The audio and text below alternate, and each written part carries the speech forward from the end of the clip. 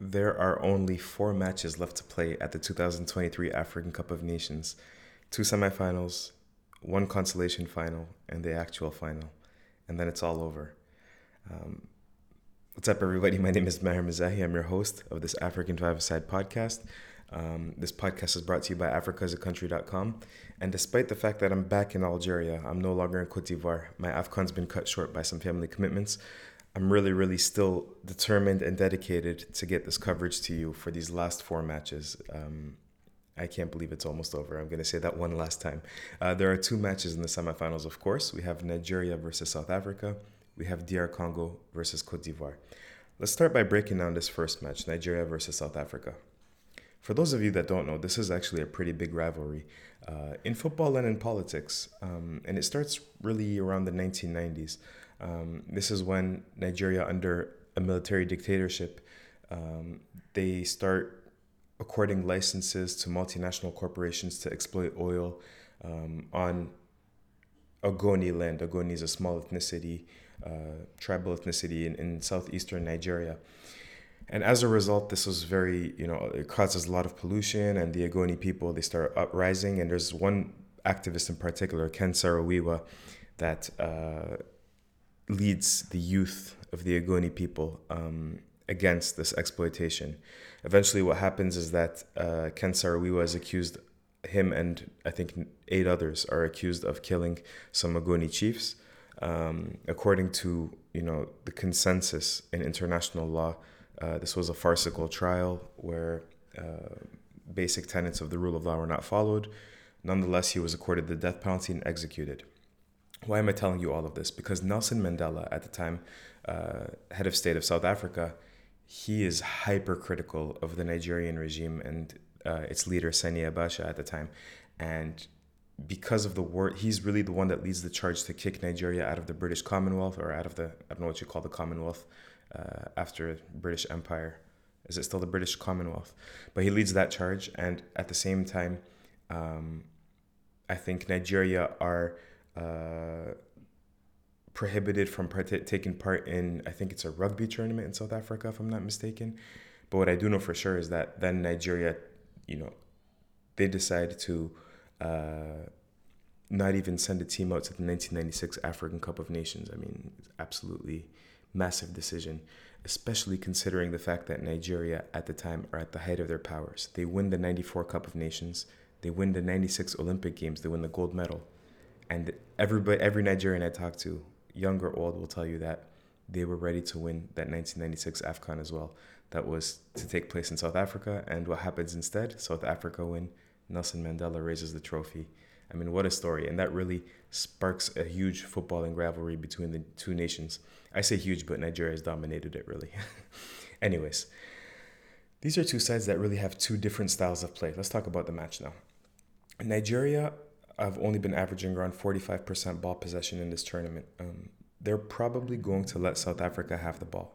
And South Africa will probably be happy to keep the ball. They're the ones that will play the more attractive brand of football. What I wanted to do is I wanted to show you guys a few different screenshots to kind of show you what I mean when I'm illustrating the two styles of play. Let's start with Nigeria. Nigeria are a side that, are very happy to sit back, but when they do get the ball, they're very vertical. Let's take a look at, for example, what happened against Angola in the round of, this is in the quarterfinals actually, not in the quarterfinals, not the round of 16. You just have a fairly simple ball to Zaidu Sanusi, the left back, but you see that Angolan midfielders are still fairly advanced.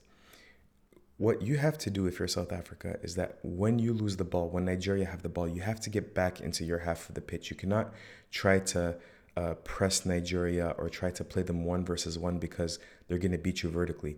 So Zaidu Sanusi plays this long ball to Moses Simon, and Kelonda Gaspar, one of Angola's best defenders, is going to try to close him down. But Moses Simon beats him with his pace, and as soon as he beats him with his pace, I mean, look at this. This is beautiful. You have Victor Osimhen bearing down on goal, and two Angolan players really focusing on him. You have the midfielder Estrella, and you have the other defender. And you have Ademola Lookman raising his arm already, because this is what maybe we didn't notice when we watched the match, but he knows exactly that Victor Osimhen is going to rush towards goal and that he's going to have some space that opens up at the penalty spot, which is exactly what happens. And Ademola Lookman shoots this into the roof of the net. Now, how did Ademola Lookman know that that was going to happen? Well, because almost the exact same thing happened versus Guinea-Bissau. And this time it's another long ball. I believe it's not from Sami Ajayi, is it? No, it's not from Troost. It might be from Troost. It's a long ball, maybe from Omaru. I'm not sure who the center half is. And Ola Aina now is playing as, in an advanced position as left back. And what he's going to do is you're going to see that, again, Guinea-Bissau, their midfielders are all stuck in no man's land. And Nigeria players we have 4 Nigerian players against 4 Guinea-Bissau players. And Aina is just going to play this ball into space. Simon is going to latch onto it. And look at this. It's almost the exact same position that we have against Angola. And look who's making the runs. Simon is on the ball. Osimhen is crashing towards goal. And Lookman is going to play that penalty spot again. And what happens here is that Simon's ball, instead of going to Lookman this time, who was well marked by the Bissau-Guinean player, unlike the Angolan player, he tries to square this to Osimhen, and Osimhen can't get onto it, but Nigeria ends up scoring via an own goal anyways. So you see they're very, very deadly with their transitions and with their attacking play, and not to mention that they have great team chemistry. I just want to show you a few more screenshots. Take a look at this against the Ivory Coast. Here we have Sami Ajayi dispossessing Seko Fofana. He's going to play a long ball. Okay, fairly simple long pass. But immediately look how many Ivorian players are passed. 1, 2, 3, 4, 5, 6, 7. And all of a sudden we have 2 Nigerian players against 3 Ivorian defenders. Osimhen does a great job of holding the ball up. Beautiful back heel to Samuel Chukwueze, I believe. And now Chukwueze is off to the races. But just like that, in a matter of seconds, now you have, again, 2 Nigerian players against 2 Ivorian defenders. Now, Chukwueze probably holds onto the ball a little too long, and he wastes this opportunity. But you could even see Lookman was making the right, proper run on the diagonal here. Lookman has been really good with his off-the-ball movement. So you see how easy it is for Nigeria to hurt you vertically. It's so impressive. The last screenshot I'll show you of Nigeria, it's another occasion, Cote d'Ivoire match as well. There's a set piece that comes in, and what you should pay attention to when Nigeria defends set pieces, Victor Osimhen is always back there defending. But what Nigeria will do is they'll post Moses Simon and Ademola Lookman as sort of players that are ready to counterattack if given the opportunity, and that's exactly what happens here. The ball comes in, Victor Osimhen wins this header. And immediately, we're off to the races with Moses Simon gets the ball to Lookman, gets the ball to Osimhen, and look at this. I mean, they know when they're defending set piece, they know exactly what they have to do, and they have such great team chemistry. Unfortunately for Nigeria in this situation, Osimhen is looking for Simon, but his ball is deflected, and Cote d'Ivoire recover. But just to show you how quickly Nigeria can hurt you if you're not back in your position. So South Africa are going to have to do a great job in transition defense. Now, let's take a look at South Africa and why I think they could be very dangerous for Nigeria as well. Because Nigeria, as we mentioned, are really going to be okay with giving South Africa possession of the ball. Okay. On one hand, you're going to say Nigeria have been doing a great job defending anyways, with their 3-4-3. They've only conceded 1 goal. I can understand if you're comfortable in that situation. If that means you can hurt teams vertically through transition play, I can understand that defending that way, right? But if it's one thing defending with that 3-4-3 or that 5-2-3 when you're playing against Cameroon, who's going to, just pump in a bunch of crosses and who can't really break you down via open play. But South Africa can. Take a look at their goal against Morocco. It starts with, I believe this is Thibaut Mokoena making this entry pass. And look at Morocco. This was one of the main criticisms against Walid Regragui in Morocco after the tournament, is that he was content with giving South Africa the ball. And that's what he did at the World Cup, against teams like Spain and Portugal, other teams that are very comfortable being on the ball. So for me, it made sense. Like, okay, we know that Morocco is a fantastic out-of-possession team. They can give South Africa the ball, no worries, and they can hurt them on the counter. But here we have Mokoena making an entry pass. I'm not 100% sure who's receiving it. It might be Sitole. I think it is Sitole. And then I believe you have Sitole, but look at Sitole's positioning. Look where he finds that half space in between the lines. You know, it's beautiful. And maybe one of the Moroccan midfielders needs to pay more attention. Maybe it's Salim Amalah, maybe it's Sofiane Amrabat, and they need to come back and mark him. But nobody does. And he receives this entry pass. And as soon as he receives the entry pass, look at this. Temba Zwane also looking for a way that he can help Sitole out. Ball goes to Zwane. Zwane plays it immediately into Makopa. And here Morocco make a real defensive mistake as Seis is trying to play Makopa offside, and he does successfully, but Mazraoui is not in line with him. And so Makopa latches onto the ball and he manages to score. I mean, that's beautiful, isn't it? But that's what South Africa can do if you give them possession of the ball and you back off. It's the combination play, the interplay, the third man runs off of the ball that they excel at. And if Nigeria are just content to let them have the ball, they need to make sure that every man is accounted for, because with just 3 or 4 passes, one touch, South Africa can knife you open, because they have not only that technical quality of football, but because also the players obviously know each other very, very well with that Mamelodi Sundowns base, right? Finally, let's take a look at this action from South Africa versus Namibia. Here, I believe we have a ball coming in from Modiba, Makopa, Zwane. Again, this is what you call a perfect, third man off the ball run. Modiba's making this pass. He knows Zwane. Zwane knows the ball's not coming to him, but he knows if Makopa gets this, I can find space as a third man runner off the ball. Beautiful. Makopa, Zwane, and now you're in a one-on-one situation.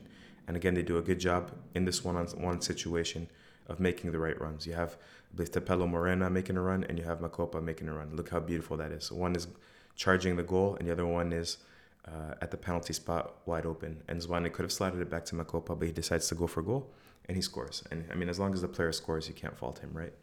So beautiful, beautiful play with a third man off the ball run from South Africa. So again, it's about, you have two different styles, right? And you say, well, who's going to win? Which style is better?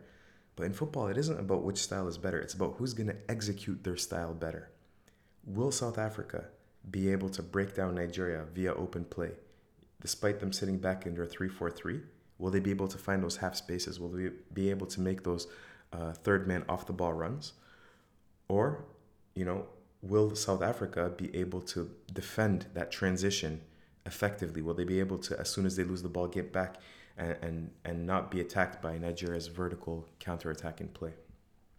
I mean, it's just, for me, it's a fascinating battle. It's difficult to predict. But I'm really, really looking forward to this one. Some other factors to consider. South Africa have had a crazy travel schedule. They've played in every single city that have hosted matches in Cote d'Ivoire. I think they're the only side to do that. Another thing to consider, both teams really haven't been rotating. The coaches, they know who their starting 11 are, and they've been pretty stringent and stuck on that. And so I don't know what that's going to look like, after 90 minutes, if it goes into extra time. And I don't know what that's going to look like against Cote d'Ivoire and Congo, both of who have been rotating very, very well. That's something to keep an eye on as well. Finally, breaking news right now as I'm recording, Victor Osimhen didn't travel with the team to Bouake. I believe he's having abdominal issues.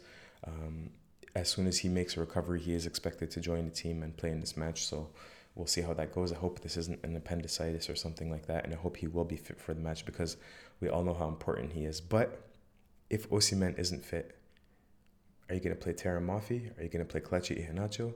And those players both have 0 minutes in their legs in this Afcon. And so maybe Jose Peseiro is going to pay the price for not rotating enough and not getting his other players, important minutes. The matchups I'm looking forward to, if we're going to, pick two players in a matchup, Victor Osimhen versus Ronwen Williams, that could be a great one, right? Ronwen Williams sets a record by saving 4 penalties in 5 kicks. That's the first time it's ever been done in an Afcon, and I think it's the only time it's ever been done in an international competition for the first 5 kicks. I think there have been other goalkeepers that have saved 4 penalties, but I don't think it's ever been done in the first 5 kicks. I might be wrong. Grant Kakana, speaking about Ronwen Williams, said we should make him Minister of Finance. He can save the South African economy. He can save anything. That was brilliant. But the other matchup that I'm looking forward to is Ademola Lookman. 3 goals in this tournament now. He's become the Ademola Lookman, that we all thought he could. We all thought he had the potential to become. Him versus Teboho Mokoena. Mokoena has been one of the better defensive midfielders, and me personally, I enjoy Mokoena more for his passing on the ball, his striking on the ball, towards goal. But defensively, I think he's going to have to be aware of Lookman's movement because, as we showed you, his movement can be absolutely lethal. Overall, if I have to make a prediction, I'm going to. I know South Africans and Bafana are not going to be happy, but I think it's going to be Nigeria again, just because they create so many opportunities, so many shots. They lead the tournament in shots and XG, but they haven't been scoring that much, and it has to change, right? Sooner or later, they're gonna start scoring those opportunities. I mean, look at Osimhen last match. He scores a goal and he's like half a centimeter offside. So I'm not gonna bet against Osimhen. I'm not gonna bet against Nigeria. I'm sorry, but again, I really do like your team. I just think Nigeria have this one in the bag. Anyways, I've been picking against Bafana pretty consistently, and they keep winning somehow, some way. So you guys should be happy with me picking against South Africa. Let's talk about the second preview. Cote d'Ivoire versus Congo. Another very, very interesting match. I think it's a little less interesting than Nigeria for South Africa for me, but still very interesting. We talked about, the extra sporting rivalry between South Africa and Nigeria. Well, how about other extra sporting factors in this match? DR Congo, they're dealing with a really tragic situation at home at the moment. Really over the last, it's definitely been more than a year now, maybe 18 months, maybe more than that. Well, I think it's a decades-long conflict, but things have been really heating up in the last more than a year. The Congolese government has been struggling to deal with these M23 rebels, who, most credible international institutions believe are backed by Rwanda. And what happened was that just yesterday there were killings and bombings in on the outskirts of the city of Goma, I believe. 2 bombings. Bombs they were shot out from the mountains and fell and killed innocent civilians. And you see Chancellor Mbemba, Cedric Bakambu, Theo Bongonda, Gideon Kalulu, amongst many others, all talk about it on social media, saying stop the genocide in DR Congo. I mean, it's absolutely fascinating. It's tragic, but it's also fascinating. You hate to take real life problems and bring them into football, but I just wonder, is this going to motivate the players? Is this going to distract them? Because that's my job. I'm a football journalist. I'm not here to comment on international issues. There are people way more qualified and way more knowledgeable than me. But bringing it into a football sphere, again, football is the least important thing or it's the most important thing of all the least important things. How is this going to affect the Congolese team? Besides that, Cote d'Ivoire are the only side. Let's get back to the football. Cote d'Ivoire are the only side to have played back-to-back 120 minutes against Senegal and then against Mali. They were in Yamoussoukro and Bouaké for their knockout stage matches, and now they're back in Mbimpe in Abidjan. Whereas DRC are about to play the second consecutive match in Mbimpe, and they also have one extra day of rest, if I'm not mistaken. So that's very, very interesting. DR Congo should be the fresher side with less travel, more rest than Cote d'Ivoire are. Cote d'Ivoire are going to be without 4 players: Kwame, Diakite, Aurier, Kusunu, all suspended due to an accumulation of yellow cards or red cards. And DR Congo, I think the main question for them from a personal perspective is Gael Kakuta going to be back? And if he is, what does that mean for the team? Because, well, if he's back, that means he has such great passing range that means that DRC's off-the-ball runners, players like Yohan Wissa or whoever the striker is, whether that's Mayele or Bakambu, they're really going to benefit. So let's talk about the match. First of all, Cote d'Ivoire are going to play, their traditional 4-3-3. DR Congo are going to play their 4-2-3-1. Cote d'Ivoire's 4-3-3 tends to be one that monopolizes possession. They're going to play short, slow passes, progress the ball up the pitch, horizontally, up and down, up and down, up. And essentially, what they end up doing is they get the ball to their one-on-one players on the wing, and they let them have at it. And when you have players that are in form, it works great. And when you have players that are out of form, it looks horrible. Um, so I think one of the most essential things here is the personnel decisions that Emers Faye makes, because is Sebastian Aller fit?